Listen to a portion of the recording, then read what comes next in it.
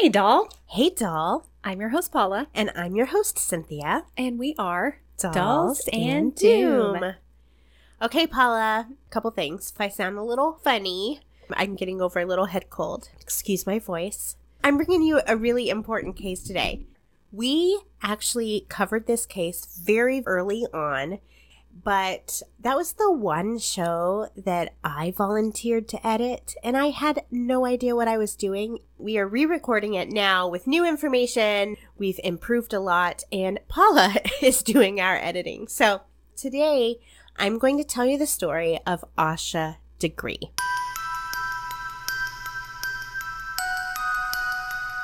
Now, I'm going to start off by saying I have heard her name pronounced both Aisha and Asha, but my favorite true crime host, Stephanie Harlow, she's the person who got me into true crime. She has a great YouTube channel. She pronounces this Asha, and she deep dives on her research. So if she pronounces it Asha, I'm pretty sure that's probably correct. So I'm going to call her Asha. I like it. It sounds pretty. Yeah, it's very pretty.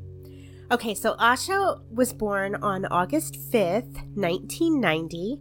Her parents were Harold and Aquila Degree, and Asha had an older brother named O'Brien. They were so close, O'Brien and Asha. They were actually less than a year apart. That's so cute. I can just see them playing together. Yeah, they were like best friends, super close, walked to the bus together, Aww. Slept in the same room. They were almost like twins, you know, best friends. So Asha was described as being a really shy, quiet, sweet child. She was a really good student. If you look at a picture of her, man, she's so cute. Aww. She was precious. And you can almost see from looking at her photo, how sweet she was. Yeah. She was adorable. All of her teachers and coaches and people in her life described her as being very well behaved. She was definitely a rule follower. She was the point guard for her Pee Wee basketball team, and she was actually considered one of the top players on the team. Oh, I know. Good for her. I know. Go girl. She loved going to church. She loved spending time with her family. She loved to sing, but she was so shy that even though she really wanted to sing a church solo, she was too shy to even audition for it. Oh, that is so cute. Which I get, because auditioning is terrible. Yes, it is. She was described, like I said, as a rule follower and maybe even a little timid. She disliked dogs, for example.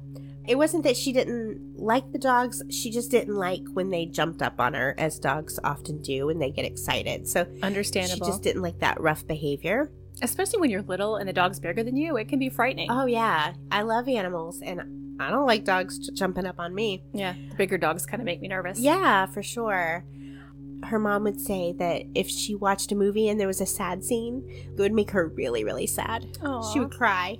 So she had big emotions. Yes, very big emotions. The Thriller music video by Michael Jackson gave her nightmares. She was so scared of the zombies and stuff. So she was just a sweet, sensitive child. Yes. Now, Asha and her family lived on the same street as Asha's grandmother, and I believe this is Harold's mother. And then along with the grandmother, Harold's sister, Asha's aunt, also lived there in the house with their kids. And this was on a street called Oakcrest Street in Shelby, North Carolina. And Shelby is a really rural area in North Carolina. Asha was in 4th grade. She attended Falston Elementary School. And by all accounts, Asha and the Degree family really had a happy home life. Aquila and Harold were very protective parents. I would probably describe them as strict, but not in a bad way. They just wanted to protect their kids. For instance, they didn't want their kids talking to strangers online. Yep. So they didn't have a computer. They weren't really into letting them watch TV, things like that. Harold was a dock loader at PPG Industries, located in Shelby, and he worked the second shift. So typically, second shifters work from around 4 or 5 in the afternoon till about midnight or 1 a.m. the next day. Now, Aquila worked in Lincoln Town building pianos. How cool is that? That's really cool. I know. So I'd love more information on that, like what exactly goes into building a piano. Yeah, I'd love to take a tour and see the factory. Harold and Aquila, they worked all day. So when the kids got home from school, they would just let themselves in the house. Both kids had their own set of house keys. And on the days where they didn't go straight home, they might find themselves, at their grandmother's and aunt's house, since, again, it was on that same street. But most days, they'd come home from school and just, spend a few hours there by themselves before their mom got home. All right, so our story begins on Friday, February 11th, 2000, when O'Brien and Asha have the day off from school, and they spend the day with Harold's sister, who, again, lives right there on that street. They'd had basketball practice that afternoon, so their aunt took them to the practice, and later Asha's coach, Chad Wilson, would say that Asha acted totally normal and practice was completely uneventful. The next day, the entire family went to the first basketball game of the season, which was held at Burns Middle School, and this was a big deal, as you could probably imagine. It was the first game. The kids were super excited, but sadly, Asha's team lost by 1 point. Oh, it's so frustrating. I know. And what really made it worse was during the game, Asha fouled out, so she actually blamed herself for the team losing. Oh. All of the girls on the team were obviously upset. Some of them were crying. Asha was one of them who was crying. It seemed like she may have been a little embarrassed over the fact that she was so upset, because at one point someone asked her why she was crying, and instead of saying she was upset about the game, she said it was because she'd hurt her leg. But then later, when she was asked about it further, she admitted her leg was never hurt and she was just upset about the game. So yeah, for whatever reason, she didn't want to tell people what she was really feeling, which I think is totally normal. Oh, yeah, I do that. Yeah, me too. When it's something that really bothers you, sometimes talking about it just makes it worse. Right. Even though the kids were really upset, they're kids, they're resilient. So before they even left the gym, while O'Brien was playing on his team, all the girls were covered and they were all fine, and they were able to cheer on O'Brien's team.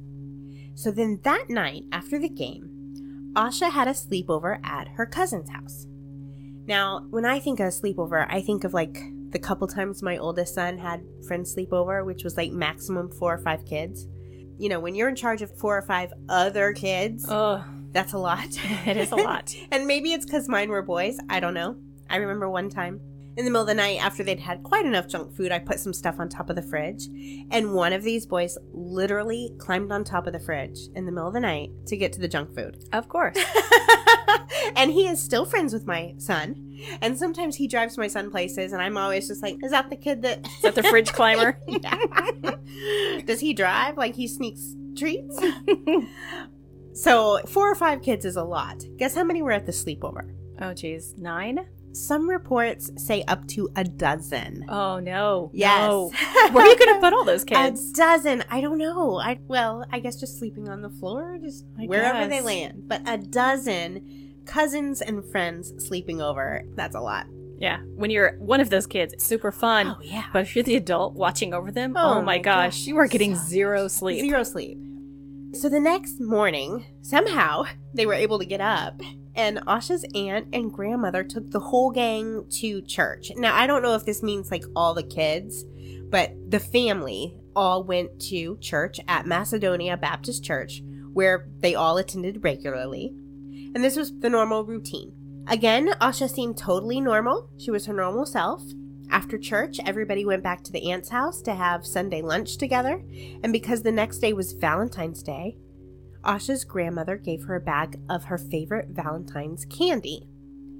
After they all hung out for a bit with the extended family, Aquila and Harold decide to go home and take their kids because Harold has to get ready for his shift. So here's where things start to get a little fuzzy. There are conflicting reports on little details throughout the story. So I'm just going to tell you all of them, and then we can kind of just go from there. There's 3 different versions as to what happened immediately. The first is Harold went to work and then got home around 11:30 p.m., found both children asleep in the bedroom. The second version is Harold did not go to work, but instead went out for Valentine's candy, and he didn't get home until about 12:30 a.m. and found both children asleep. Third version is Asha fell asleep on the sofa around 6:30 and was later woken up by a storm and spent the rest of the night watching TV with her mother and brother until the power was knocked out and the kids went to bed. What we do know for sure is that there was a storm. We know there was a storm, and we know that the Degree family lost power. Those two things have definitely been confirmed. In fact, Aquila normally gave the kids their baths before bed every evening, but on this particular night, due to there being no power, she sent them to bed a little early because she planned on getting them up a little earlier in the morning to take their baths.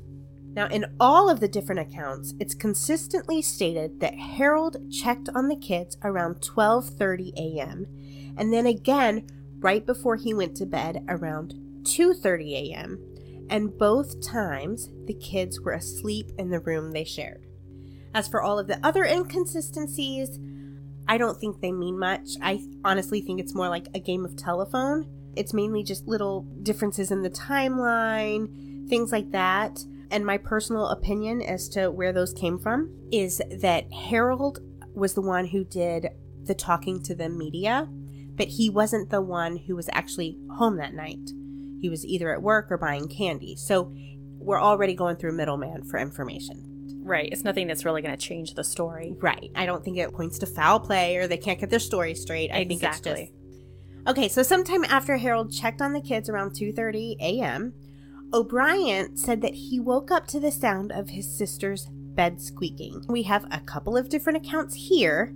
Some places say that he saw her get up and go to the bathroom and then come back and get in bed.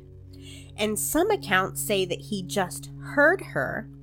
He assumed that she was getting up, going to the bathroom, and then came back. He heard more squeaking and thought it was just her tossing and turning, but he never looked up to see what was actually going on. The most reported version is that O'Brien woke up to the sounds of Asha moving around, but that he did not actually lay eyes on her. We'll find out this is important because Asha ends up going missing. It would be important to know if he actually saw her, of course, or if he only heard her. Unfortunately, we're not 100% positive which one is fact. What we do know is the next morning, which was Valentine's Day and also Harold and Aquila's wedding anniversary, Aquila got up around 5:40 a.m. or 6 a.m.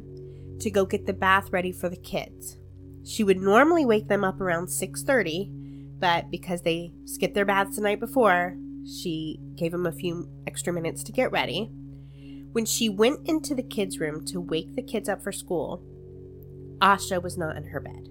So obviously, she goes around her house checking for her, can't find her. She calls her sister-in-law across the street. Did she somehow end up there? No, they had not seen her. So Aquila called the police at 6:39 a.m. The police arrived by 6:41 a.m. So man, they were fast. Amazing. Right, absolutely. The search dogs were brought in, but they were unable to find any kind of a scent trail. Now, this is possibly due to rain, because remember there was that storm. Oh, that's right. I heard somewhere that sometimes rain can actually help lock in smells. Okay. I don't know which one's true, but I thought that was worth mentioning. Nobody slept on this search. They moved quick. They moved fast. Like I said, police were there within 3 minutes.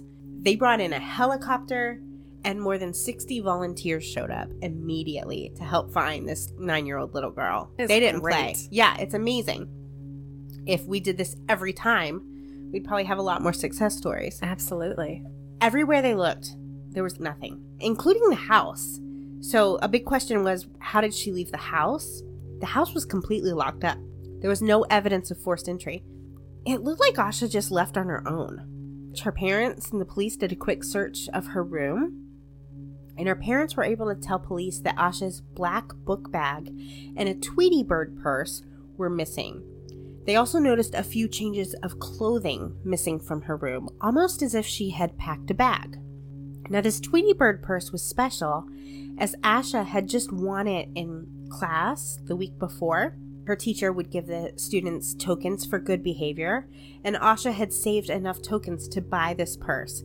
So it was something that she was really proud of. The fact that the doors were locked didn't necessarily mean too much to anyone because, remember, Asha did have a copy of her house key. She kept it in her book bag.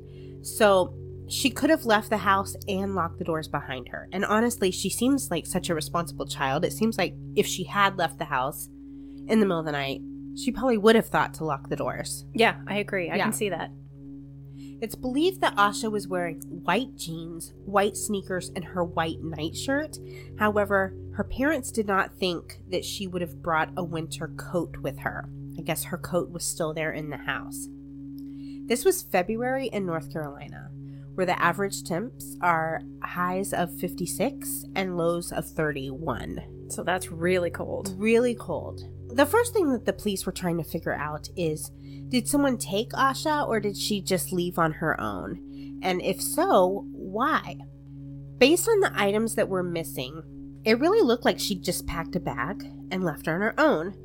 And police noted that the items that they believed she had taken with her were the kinds of things a child would pack, not necessarily what an adult might take with them on a trip. So upon first glance, evidence is pointing to Asha leaving on her own, but this was so out of character for her. Now, once news that a little girl went missing was made public, reports started coming in really, really quickly. And there were at least 2 separate reports of truck drivers seeing a little girl matching Asha's description, walking along the side of the highway about a mile away from her house between 3:30 a.m. and 4:15 a.m. on February 14th. One of these drivers was so concerned at the sight of the child walking along the highway in the middle of the night that he turned around. When she saw a truck approaching her, she disappeared into the woods along the highway, which to me kind of makes sense. If I'm walking on the road in the middle of the night and I see a truck turn around and come back to me, I'm going to hide too. Yes, as an adult, I would do that. Yes. That guy's going to come get me. Right. So these woods that she disappeared into and the surrounding areas were searched immediately because this highway was along a wooded area. And police were able to find some things. They found some candy wrappers and they matched the candy that her grandmother had given her. Oh, okay. They also found a pencil, a marker, and a Mickey Mouse hair bow that Asha's parents did identify as Asha's. And these things were actually found on the ground in the doorway of a tool shed at an upholstery store that was located on Highway 18. And that was the highway she was seen walking on. It was more than a mile away from Asha's home, and in order to access it, she would have had to climb up a hill and across a gully to get to this shed. So it wasn't just a hop, skip, and a jump. It would have required a little bit of effort on her part to find herself in this shed. But it appears that she possibly could have been in there because, some of her belongings were. Now, some people think that she may have gone to the shed for cover from the storm because, remember, it was storming. And she didn't have a jacket. Right. February in North Carolina, pretty cold. Other people think maybe she went there to hide from that truck. Other theories suggest that she may have even been waiting to meet someone there. Now, something else was found on a later search of this shed, and this to me is so puzzling, and then the lack of information surrounding it is even more weird. But there was a photograph of another little girl who looked very similar to Asha that was found in this shed. It kind of looked like one of those school photo type photos. Okay. But there's also a whole bunch of theories that if you look at it, it almost looks like it's been photoshopped or something. Part of it's really crisp and part of it's really fuzzy. It looks like it's been doctored. Okay. Which only adds to the mystery, of course, of this photo. But the strange thing was that this photo was originally shared with the public, and authorities asked if anyone recognized the girl in this photo. But then after putting it out and connecting it to this case, nothing was ever mentioned of again. So we don't know if they got answers as to what this photo may have been, if they decided it wasn't related, if it was, if they found who was in the we don't know anything about it. But just originally they kind of linked this photo to this case and said, does anybody know this girl? And then they dropped it, and we don't hear any more about this photo. So authorities do announce that they believe Asha was a victim of foul play, and they have 3 theories of what may have happened to her. The first was an abduction, the second was a hit and run, the third was that Asha was hurt or lost and then became a victim of foul play. The parents were not, never have been, considered suspects or persons of interest. Like, the parents have been completely cleared. Here's what's weird to me about that. We don't know anything about this case. This case is more than 20 years old. We have no answers, but they were able to clear the parents. But there's like no other leads. And that's just what's so weird to me, is just that we have no clue, but we're able to clear the parents. And I'm not saying the parents were guilty of anything. I think if we cleared them, there's good reason to. But we don't have anything else. It's just so strange to me. So by February 18th, 4 days after she went missing, more than 500 searchers were looking for Asha, but nothing new was found. And then by the 20th of February, the search was called off because searchers announced that there was no way Asha would have been able to survive in the wilderness, in the woods, alone due to those temps. Going back to Asha leaving the house on her own accord, why would she have run away? That really made no sense, but all evidence pointed to her leaving on her own. Investigators believe that she left the house on her own, which just is baffling. Why would she have done this? One of the things that investigators learned was that Asha's class at school had been reading a book called The Whipping Boy, and it tells the story of 2 children who run away and share adventures, and then they return safely home at the end of the book. So investigators wondered, could this have been her inspiration to run away? Keep in mind, this was very unusual behavior for her. Here's the thing. I think we know people. We know their personalities. If I don't come home one night, there's something wrong. 100% something wrong. I'm never going to just not come home, and if I do, something is wrong.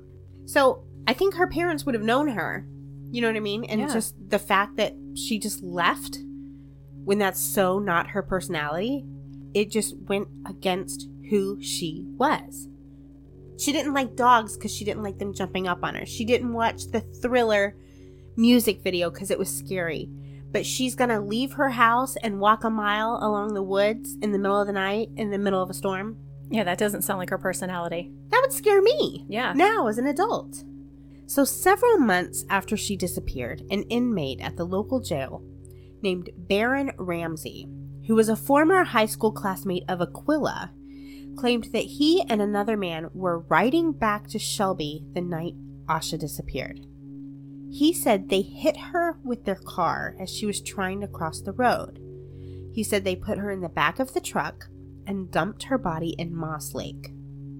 So obviously Moss Lake was dragged twice, but nothing was found. There was also no evidence of a hit and run due to no blood, no skid marks, or any other evidence that supported this confession. So ultimately this confession was dismissed, and authorities chalked it up to Ramsey wanting to get a plea deal for his pending federal charges for bank robbery. Authorities absolutely do not believe his story to be true. 18 months goes by. And finally, we get what might be a big break.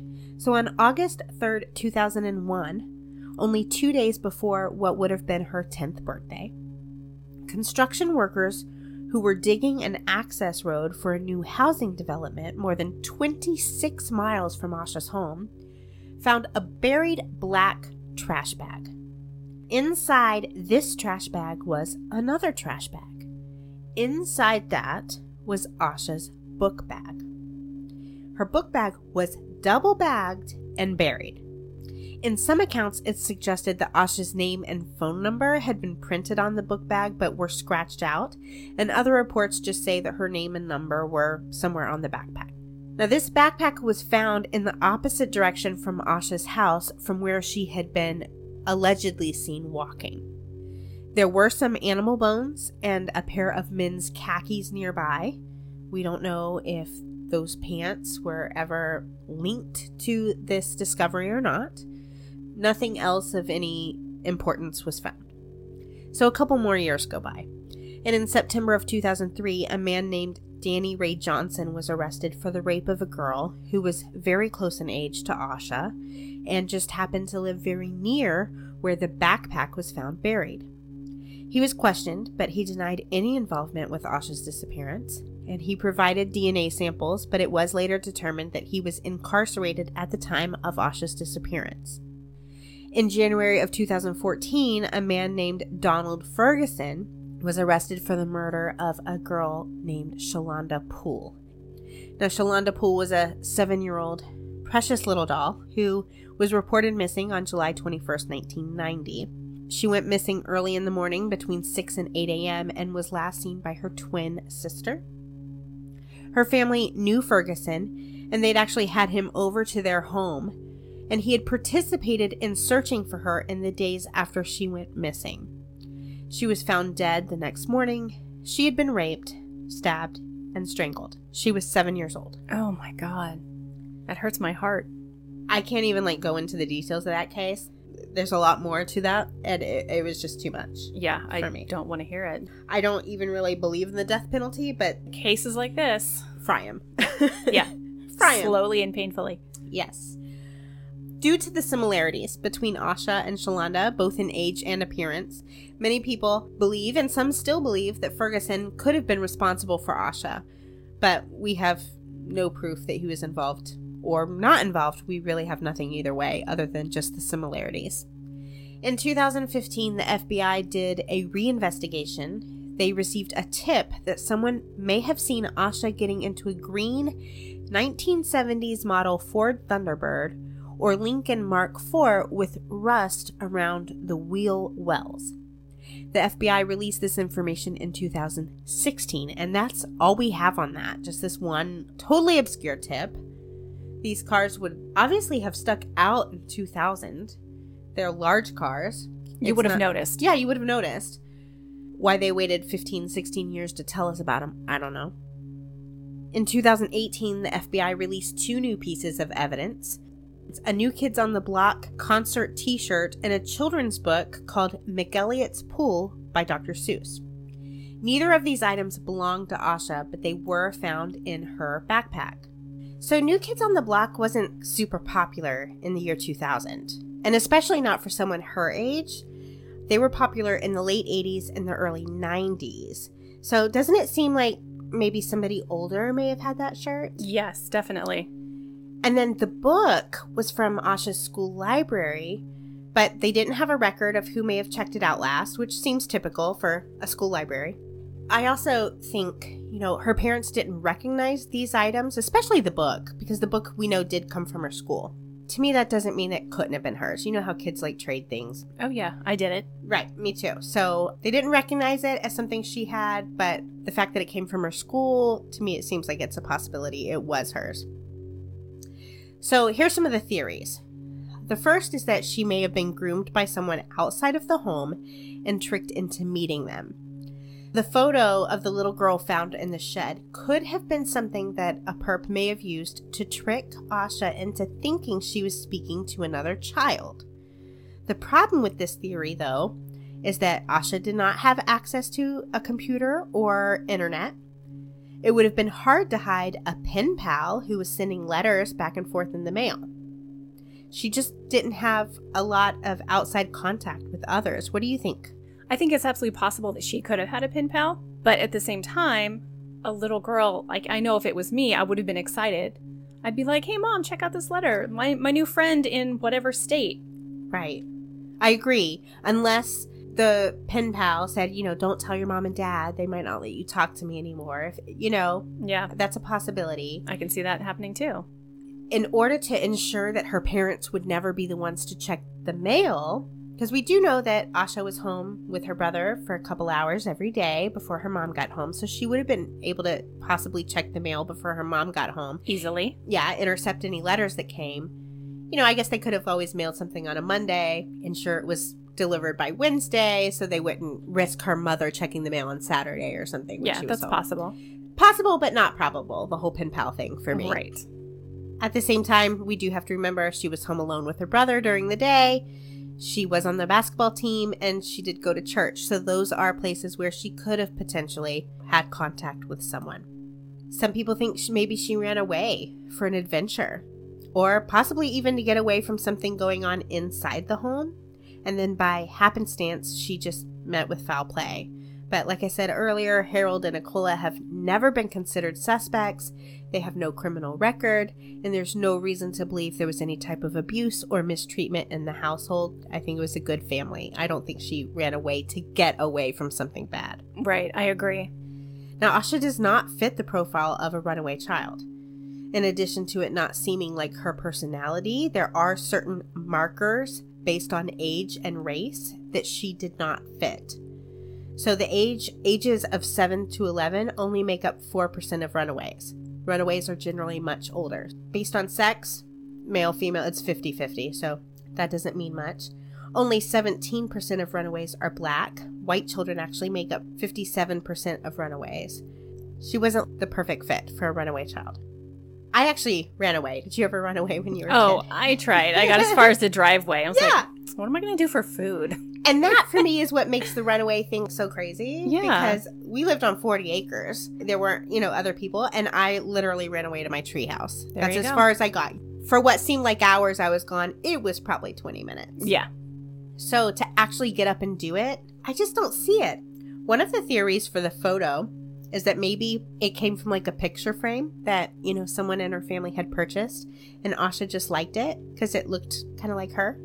Okay. And she may have just kept it. And that's not unheard of to me for a little kid to do. Yeah, they keep weird things. Right. But would the parents have recognized it if they had bought the picture frame? I don't know.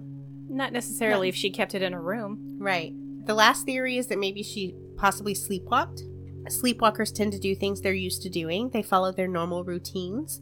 So if you get up every day and make yourself eggs and then walk a block to the bus stop, it would not be unheard of for someone to do that while they slept. However, Asha did not walk to school every day. Now, the road she was seen walking on was the direction to get to her school, but she rode the bus. So for her to get there and walk, she wasn't used to walking. That wasn't part of her normal routine. Sleepwalkers normally follow routines. So that's pretty outlandish theory to me. We really don't know. I definitely think foul play for sure, just because her items had been buried. But all these years later, we know nothing.